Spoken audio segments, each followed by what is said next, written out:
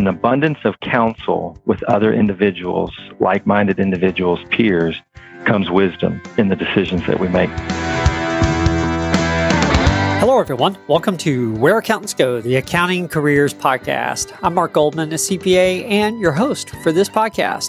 Well, before I get started, I just wanted to say thank you to all the educators that listen to the program, and particularly those that have told students about it as well. Over the last 6 months or so, I've become more and more cognizant of the fact that some educators have actually used our content as a part of their syllabus or their class, so to speak, assigning it maybe as additional content for students when they're thinking about different career paths. And that's one of the main reasons I built the show, is just really to highlight all the things you can do when you start with a background in accounting, because it really is a whole lot wider than people think. So thank you again to all the educators that listen to the show. And if you haven't yet considered using it in that way, you may want to do so. It's something that a few other educators that have contacted me have done, and it seems to be a benefit. So thank you all very much. Well, today we are revisiting a career path that we haven't covered in a long, long time. I know it's been at least a year. That path is the path of staying with the same company for many years, starting in an entry-level position and then working your way up to the top. And in this case, that position is that of president. Jason Parr of Peisner Johnson is joining us, and Jason did just that. He started as an assistant before even getting his degree. He stayed with the company for a couple decades and is now the president of the organization. Not a bad progression, wouldn't you say? Well, what I really liked about this interview, and you're going to hear it from Jason a couple times, is that it's not that he never thought about seeing if the grass was greener somewhere else. It's just that he was very objective about it when he looked at the potential opportunity where he was. And after doing that analysis, he realized that it was better to continue investing his efforts where he was at his current employer. And obviously, that paid off very well. In addition, Jason has some great advice for others looking to progress in a similar way. I think you're going to find a lot of value in this episode, particularly from a career standpoint. If you do enjoy and/or learn something from the episode, please leave us a rating or review in your podcast app. I love it when you just take the time to hit the stars button. But if you have a couple extra seconds and you care to write a review as well, I really appreciate that also. That just helps people when they're doing searches choose to try us out, which of course helps the podcast in the long run as well. So thank you for everybody that's done that. And as always, if there's anything that I can do for you in your own career, please don't hesitate to reach out. I'm very findable on LinkedIn. Just search for Mark Goldman CPA and I'll pop right up, and I'm happy to schedule some phone time. Not a problem at all. I'm always happy to do that. Well, with that, let's go ahead and get started with this week's guest. Here's Jason Parr of Peisner Johnson.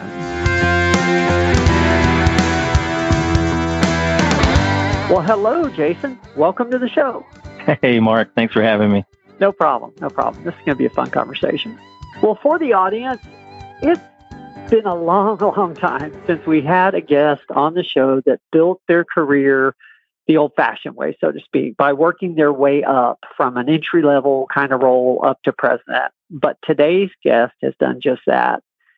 Jason Parr is with Peisner Johnson, and he's joining us today. He literally started as an assistant, got his accounting degree, and then just continued working his way up over time, and is now actually the president and CEO for the organization.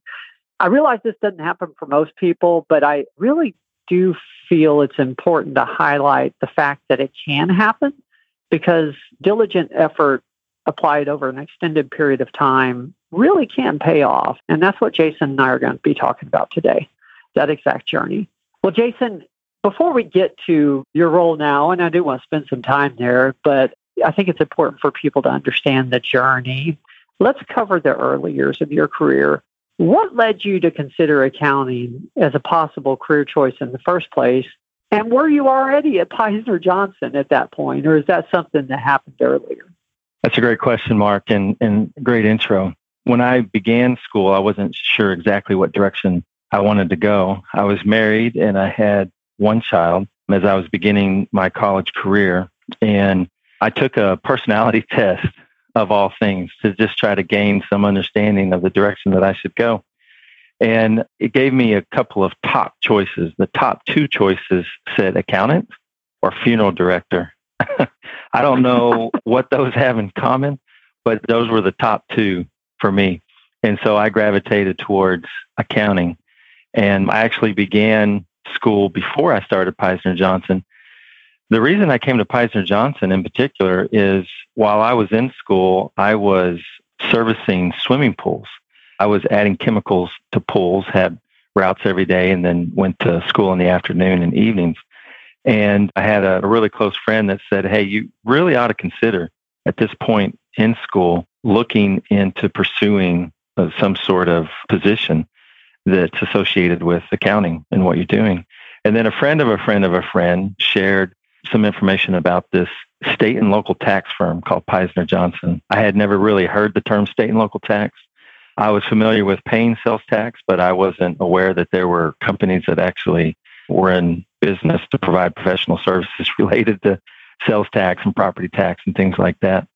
And so I reached out and essentially they said, we don't hire anyone without a degree. And I said, okay.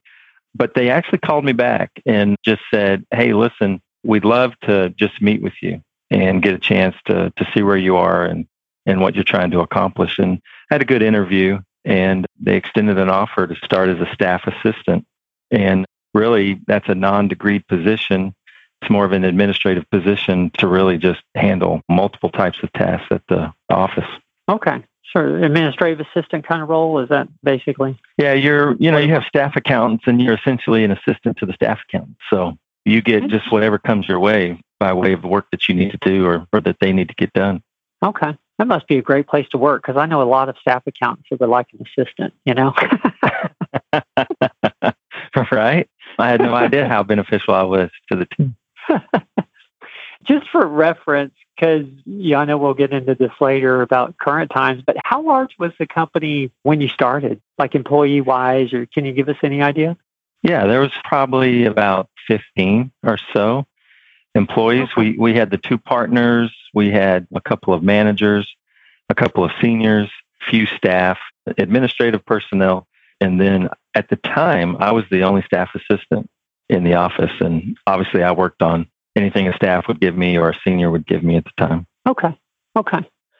So you get this assistant role and you're in school, you're studying accounting. As you were getting close to graduation, did you look at other options as well, or was it pretty much a decision already that you were going to stay with Peisner? I did look around as I was approaching my degree. Interestingly enough, when I started there, I indicated that I had about a year left of school, and it ended up taking me 3 years, believe it or not. When I graduated college, I started with one child, but I graduated with 5, and we had a set of twins in there along the way. And your family dynamic obviously plays a role in how quickly or how effectively you can get through school and manage your work responsibilities, et cetera.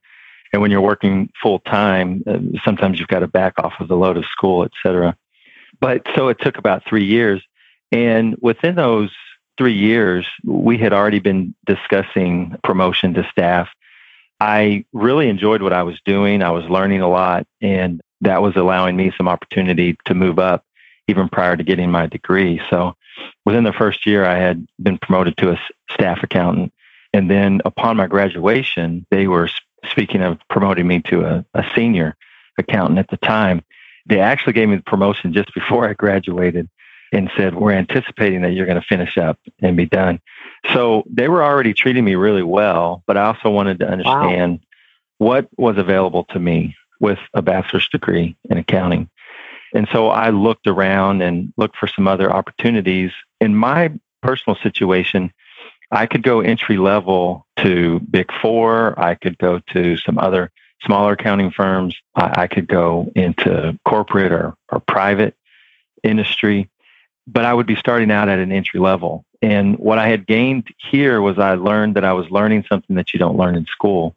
State and local tax, there's not really a course at school that you can take on state and local tax, but I was learning something that was extremely valuable in the marketplace, but can't be taught in school. And so essentially what had happened, because they hired me prior to my degree, is my experience was helping me achieve more than maybe an entry-level position at an accounting firm might. And so as I looked around across the board, it was fairly comparable from an income standpoint. And so I decided to stick with what I knew and was enjoying. Okay. I'm curious. I don't know why this question is coming to mind, but I'm trying to picture you at that time. Is that a customer-facing role? As a senior accountant, are you starting to deal with customers as well, or is it all still pretty much support back office? Oh, that's a great question. As a staff assistant and even as a staff, you're more assignment-based. And so you're fulfilling different assignments that are given to you. You might interact with clients, but it's on a very low level. In a senior position, you begin to become more project-based, right? You start taking on responsibilities for different projects or different accounts, and then you're fulfilling assignments as well, but you're working with staff and staff assistants to help fulfill assignments and tasks related to the project. So you start becoming more project-oriented, and you also start building or working with a team of individuals rather than just fulfillment of your own assignments that you're given. Okay. So we're starting to get into the period where you were having supervisory kind of duties, or at least in the next role you did as a manager. For sure. What led up to you becoming manager, and what do you feel you were doing at the time or was going on at the time that led you to be able to get that opportunity? There's no way around working hard. And when I say working hard, a lot of times what you find in accounting firms is working hard and being able to move upwards from a mobility standpoint means that you just work long hours grinding things out. And when I say work hard, I mean be very intentional, be mindful, right? When you understand what you're trying to accomplish for the client, what you're trying to accomplish for the firm, what you're trying to accomplish for yourself, if the focus is purely on self, you can sometimes get lost in being mindful and intentional about kind of the broader opportunity and how you can expand into that. One of the things I say consistently is collaboration builds confidence. Sometimes one of the mistakes I think accountants, sales reps, other individuals make in business is they want to kind of prove themselves. And so they're very independent and isolated in decisions that they make and how they achieve what they're trying to achieve. And I just believe, even at my level now, I always collaborate. In an abundance of counsel with other individuals, like-minded individuals, peers, comes wisdom in the decisions that we make. I have found that anytime I'm making a decision, when I collaborate with other individuals, I gain greater confidence in the decision that I'm making. You have a tendency to have, not necessarily a cheering squad, but you have nods of approval saying, yeah, we think that's a good direction, right? And so when you kind of want to be independent and keep it to yourself because you want to prove yourself, it can actually work against you. And so working hard, being intentional, being mindful about what you're doing, focusing on what you're doing when you're there, especially, and then continuing to educate yourself on what your business does so you have a good grasp of it. And then I like to say work on the soft skills. I had seniors and managers when we would do our annual reviews who would say, listen, you are just doing amazing, fantastic.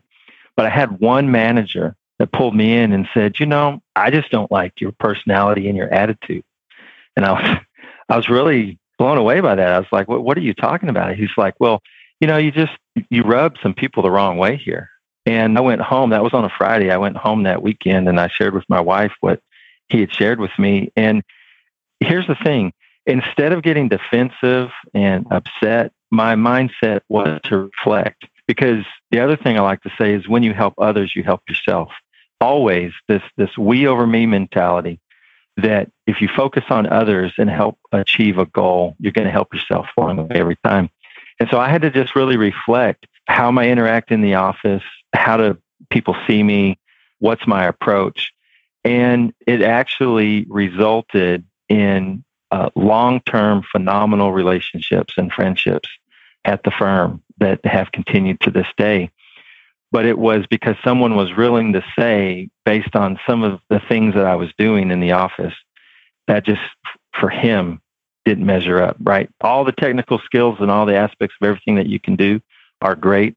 But if you have any toxic baggage that you're bringing with that, then it affects other people and it affects the overall success of the firm. And so working hard, being intentional, collaborating with people, and being reflective on how my interactions affect people around me, I think led me to the ability to be able to manage people and projects to move into more of a management role. I know you became COO at some point and obviously now CEO. I'm not real clear on how the organization may have changed during that time. It's sort of what the progression was, because I saw principal as well and that kind of stuff. So walk us through from manager to where you are now so we understand all the dynamics. Okay, yeah. We were a partnership in the beginning, and our original focus was on refund reviews and audit defense. That was a major aspect of state and local tax work in the early days of what we call SALT. And then we recognized that there were other services that were really burdensome to companies, like understanding where to get registered, getting registered for sales and use tax purposes, just filing the monthly sales and use tax returns, because you could be filing up to 200 or 300 returns a month based on the states and the local jurisdictions that administer their own sales tax law. And so we saw that as a significant burden. So we built that practice up over probably a 10-year period, from just a couple of accounts to now having several hundred accounts that we file returns for. In the process of becoming a manager, I was a manager in that time when we were transitioning from mostly a recovery audit defense firm into a full services professional firm. And so decisions, where to take that, where to go, what to do, who does the work, how do we do the work, a full gambit of not just the technical aspects of the work, but the strategic efforts of the firm to grow, to develop, to gain more clients. I really didn't move into much of a sales and marketing mindset. I was still focused on operations, on processes, and on the work that we do. And along that way, I became the manager, then I became a senior manager. And then from senior manager, this is one of those moments that I think your audience should probably know, that in the 25 years of my time with Peisner & Johnson, there's probably been a dozen times that I was frustrated or discouraged and thought I was going to go somewhere else, right? The grass has got to be greener somewhere else. And again, because I don't act quickly and because I reflect and try to understand what the benefits of my situation are, I could always look at the independence, the opportunity, the growth that I could have here and maintain that rather than moving to another company. And so when I was a senior manager, I essentially put an ultimatum out there, which I don't necessarily recommend that people make ultimatums to their employer. Sometimes employees come to us with demands, and I just simply ask them to go make those demands in the marketplace and see how it goes, right? Because if you really believe you're being fair and providing a great opportunity, everyone has to see it that way, though, right? Not everybody sees it the same way. And so when I was senior manager, I said to the partners at the time, very difficult to become a partner in a 50-50 partnership. And I essentially said, I really want to get into an executive level role, or I'm probably just going to go do this on my own, right? That was essentially the ultimatum. And at that time, they made me a principal, which is a partner level position. It's not an equity position, but it is a partner level position. And then within a couple of years there, when I was serving as principal, one of the founding partners retired. This was in January of 2016. And the remaining founder partner and myself became partners, and we actually changed from a partnership to an S Corp at that time. So we're officially functioning as Peisner Inc., doing business as Peisner Johnson. And in that role, we became the two shareholders of that new entity, so to speak. And that's at a time when I became COO, right? From principal or partner to a more executive C-level officer in a company. And again, my focus there was completely on operations. I had grown up as a state and local tax accountant.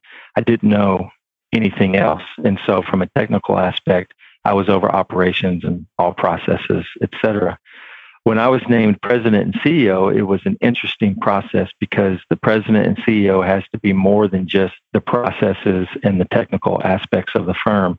And if there's anything I've learned in the last couple of years serving as the CEO, it's that the CEO really has to wear the hat of CRO, the Chief Revenue Officer. There has to be a marketing mindset until you find the individual that can truly share your brand and message and what you're about in helping you develop the marketing aspects of the firm. And I have to tell you, that has been extremely enjoyable. I really like people. I enjoy communicating, interacting, working with other individuals. And so the process of learning how to do that both within the firm, developing the culture, the mindset, the efforts, the direction, the branding has been really an enjoyable aspect of what I do now. And then getting ourselves in front of clients that we want to do business for. We believe we do really great work, and there's clients that we want to do that work for. So to be in a position to be able to handpick, so to speak, who you work for has been a fun aspect of serving at this level at this point. Yeah, I'm curious. You spent so much time on the operations side, and now, like you said, your role is really more like CRO, or there's an aspect of it. Is there anything that you've done to sharpen your marketing chops or your client development skills along the way that you can point to that you're happy that you did this because it's made you better in the CRO kind of function? No doubt. I have never felt that I was marketing minded, but I have really enjoyed developing our brand and our message. So I'm of the mindset, the more simple, the better. And kind of where we went, and again, so you have some of these conflicts in ownership, in development, in running the business, et cetera. And when I was not responsible for sales and marketing, the approach could change every 90 days, right? Okay, here's the great approach. We're going to develop this approach and we're going to create a landing page. 90 days later, okay, now we're going to do this approach. Here's another landing page. And so what we found when I took on this role is that we had a dozen or more landing pages out there. We were spread out on messaging and we were moving in so many different directions that it was very difficult for someone to find us and understand exactly what we do. So I just recognized really quick that everything needed to be sourced into one website, all the information into one location, and we needed to be very clear and very simple about what we do and how we do it. And that's where we developed the tagline, essentially, that we help companies gain peace of mind when it comes to sales and use tax. That's just it. We help people build confidence and gain peace of mind. There's a lot of moving parts when it comes to sales tax because sales tax law changes consistently. And most recently in July of 2018, significant changes that just exploded on the market and on the landscape where companies are required to register in a lot more states than they ever had to be. I don't know if everyone's familiar with Wayfair versus South Dakota, but that Supreme Court case, which is the first Supreme Court case, U.S. Supreme Court case in 50 years on the subject of sales tax, changed the entire landscape. It all became not about where you're located, but where your customers are located. And because most companies' customers are located across the U.S., it expanded everybody's responsibility for compliance within those states' laws. And so it's been a huge aspect. So people are wanting some confidence, some peace of mind, and they really want someone that can give them some really good direction and recommendations on what to do and how to do it. And so the simpler, the better, in my opinion. We do have a marketing agency that we work with that helps develop some of our content. I'm of the mind that you get really smart people involved. You're not capable of doing everything yourself. And if you find people that are smarter than you and better than you, then you better hire them because you just simply don't know everything. And as I said before, I'm one for counseling together, collaborating, and really developing what we think would work best in these types of scenarios. Okay.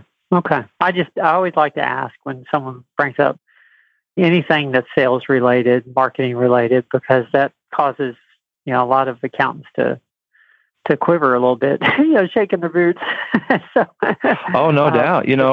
When I was serving as a manager, that was the scariest thing for me because there was not specific direct pressure that you have the ability to cold call, sell, and market what we do. But there was kind of an underlying idea that was expected of you. And at the time that I was a manager, that frightened me to death. Now, it's something that I just absolutely love as an aspect of what I do. Good point. Good point. So I asked what the organization looked like when you started. I'm curious, now that you're CEO, what does the organization look like today? How is it? You already talked about the service offerings a little bit, but yeah, tell us about your service offerings overall now, and then how many employees are you guys at? Yeah, so we're at about 25, and we've changed up quite a bit. We're still headquartered in Dallas, but there's only a few of us in Dallas. The remaining partner that I worked with at the time moved to St. George, Utah, of all places, which is just about 2 hours northeast of Vegas in the far southwest corner of Utah. And he worked out in an executive suite there. And we started to find that students out of Dixie State College there in St. George, when they graduated, they really wanted to stay there. It's more of a college town, vacation town, and a senior living town, but it's been expanding and growing. But everybody that goes there wants to stay there. And so we actually started to expand quite a bit, and we began to move some of our management there. And now the bulk of our employees are in St. George. We have some outlying remote workers from a technical aspect, from a sales and marketing aspect, and then a few of us here in Dallas who have remained. My wife is born and raised in Texas, and as beautiful as St. George is, we have no desire to move there. And if there's anything we've learned through the pandemic, it's that you can work remotely, and it's very advantageous for a lot of individuals to be able to do that. And so that's how we operate now. I like to say from start to finish, we help everybody answer 3 questions that you have to answer about sales tax. Do I have Nexus? And this is state by state. Is what I sell taxable? And how do I sell my products? The answer to those questions help us gain some insight on what recommendations to make to you. So we call these Nexus studies or risk analyses. And then the recommendations are to help you get compliant. So that's either to get you registered or help you voluntarily come forward to the state and enter into agreements that the states allow you to enter into to be able to provide some benefit to come forward and voluntarily register. We still help people defend audits. We do sales tax return compliance. So we file about 60,000 returns a year, and most of those are due on a monthly basis throughout the year. And then the refund side, recovery is still a big part of our business. That's essentially where we go in and identify where a company potentially overpaid tax, because there's certain types of items that you can buy or types of companies that buy items that states allow exemptions on. And so we go in and try to identify where you may have overpaid tax on your purchases to run your operations, and then we get that money back from the state. And we do that on a contingency basis. And then we do some due diligence, right? Mergers and acquisitions are up. And if you're going to be purchasing a company, you want to make sure that they don't have any outstanding sales and use tax responsibilities that you're not aware of, that when you purchase the company, you then become the successor of those liabilities. And so you really want to identify before you acquire that company that there's no issues. And if there are issues, then you want to set up an escrow that's utilized to offset those liabilities that you might be responsible for at a later date. Now, if you're the buyer and you bring in a company, they will exaggerate the liability. And so a lot of times the seller also will bring in a firm like us from a due diligence standpoint who work to mitigate that outstanding liability, right? If a company has $1 million in sales tax liability or exposure, our job is to come in and get them compliant with all of those states, but don't spend $1 million to do it. We try to mitigate as much as possible any out-of-pocket dollars that go into the state. And so we work on both sides of mergers and acquisitions from a due diligence aspect.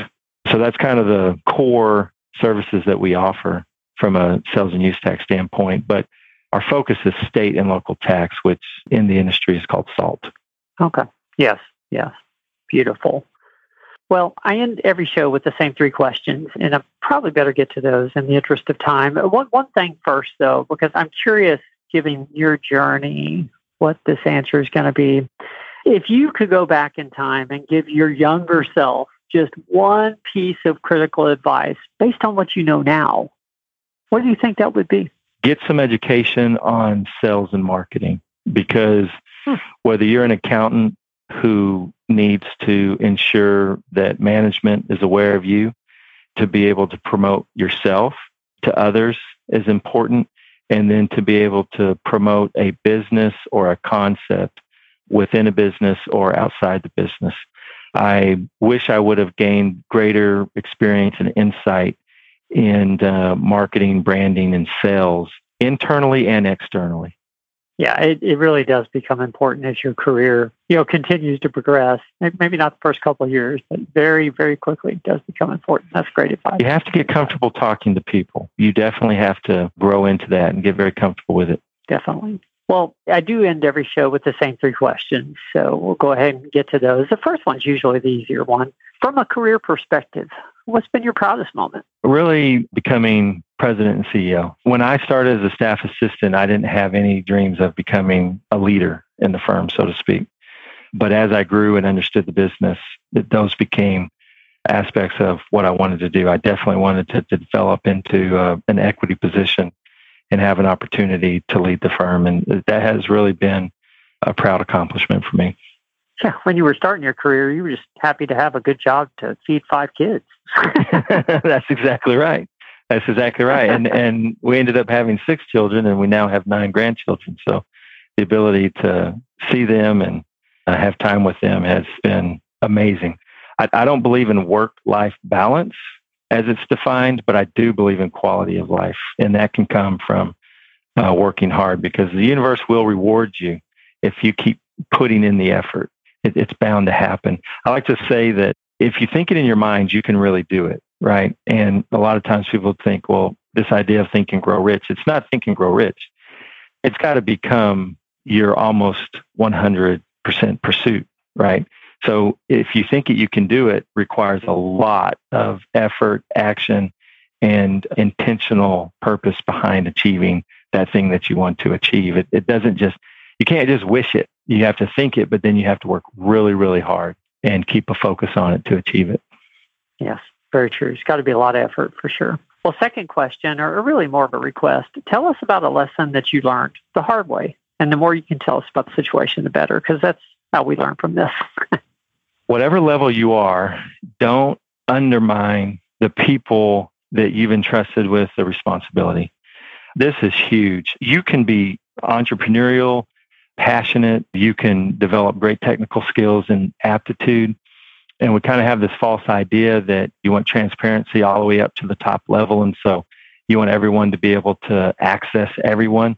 And in the end, if you entrust somebody with the responsibility to lead a team, and then you're interacting with that team, or you're undermining that person's ability to fulfill that responsibility, it creates a breakdown in trust and confidence in those individuals.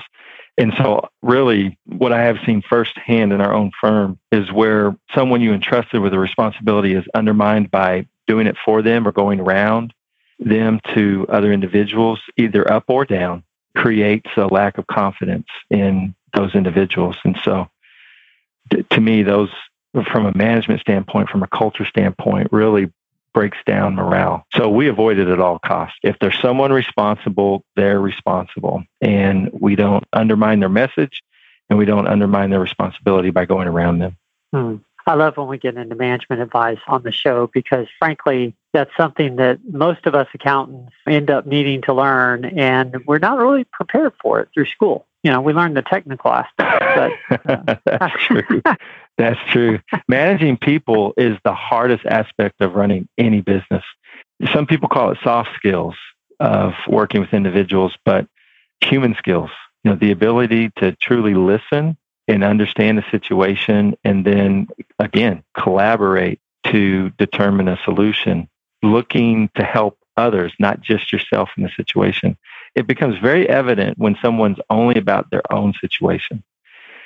And they do okay, and they'll do well for a period of time. But if you truly have no interest in others or helping others, then in the end, you don't really help yourself too much. That's true. Definitely. Well, last question, and then we'll go ahead and close it down. What's the best piece of advice that you have ever received? I hate to be redundant, but it's when you help others, you help yourself. I really struggled with that concept for a while. Most people in accounting firms and other culture of companies, it's kind of a dog-eat-dog type situation. And people do advance and have opportunity and grow. But people end up not liking themselves or each other in the process. And so when it comes down to it, if you can be anything, be kind. I've never found a reason to be over the top on response or to be ultra negative or to be a micromanager. Helping others doesn't mean that you look over their shoulder and correct them at every moment. But truly, that's the best advice that I've ever gotten. It helps me in every aspect of my life, professionally and personally. When you're about someone else and helping someone else, you naturally develop attributes that benefit yourself in the process. It's so true. So true. Well, thank you so much. This has been a great conversation. I'm reminded of a lot of things that will help me in my own day job, so to speak.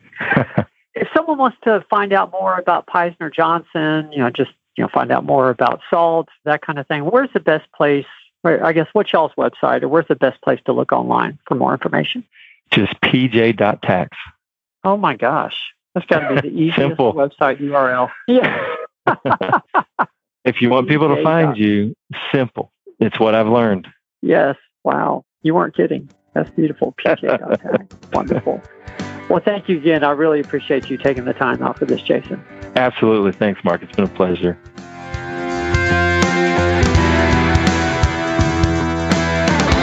Well, that was my interview with Jason Parr of Peisner-Johnson. And just really the one big, huge takeaway I have from this interview is just Jason's transparency, because I wanted to do this show to highlight the opportunity that exists when you invest your efforts in one organization and you work hard and it pays off long term. But what I didn't count on, because Jason and I had not talked much prior to this, what I didn't count on is just the transparency and the openness and the honesty about the fact that it's not that he never thought about looking at something else. It's just that he weighed the opportunities and he was analytical about it. And the opportunity was better to stay where he was if he just continued investing the hard work and effort that he was putting in. And obviously that paid off really well for him. And I think that's something that we all need to consider in our careers. Sometimes it does make sense to move on and do something different. But sometimes it makes sense just to put in a little extra effort or continue putting in hard effort where you are, because that can pay off as well. I know you've never heard a recruiting professional say that, but it really is the truth. Sometimes it works out that way. Well, thank you again for joining us. If there's anything I can do for you in your own career, please don't hesitate to reach out. Like I mentioned, I'm very findable on LinkedIn. Just search for Mark Goldman, CPA, and I'll pop right up. Always happy to schedule a phone call if you'd like to talk about your career. And thank you for spending your time with us. We will be back next Tuesday with another episode highlighting a very successful professional that started their career in accounting.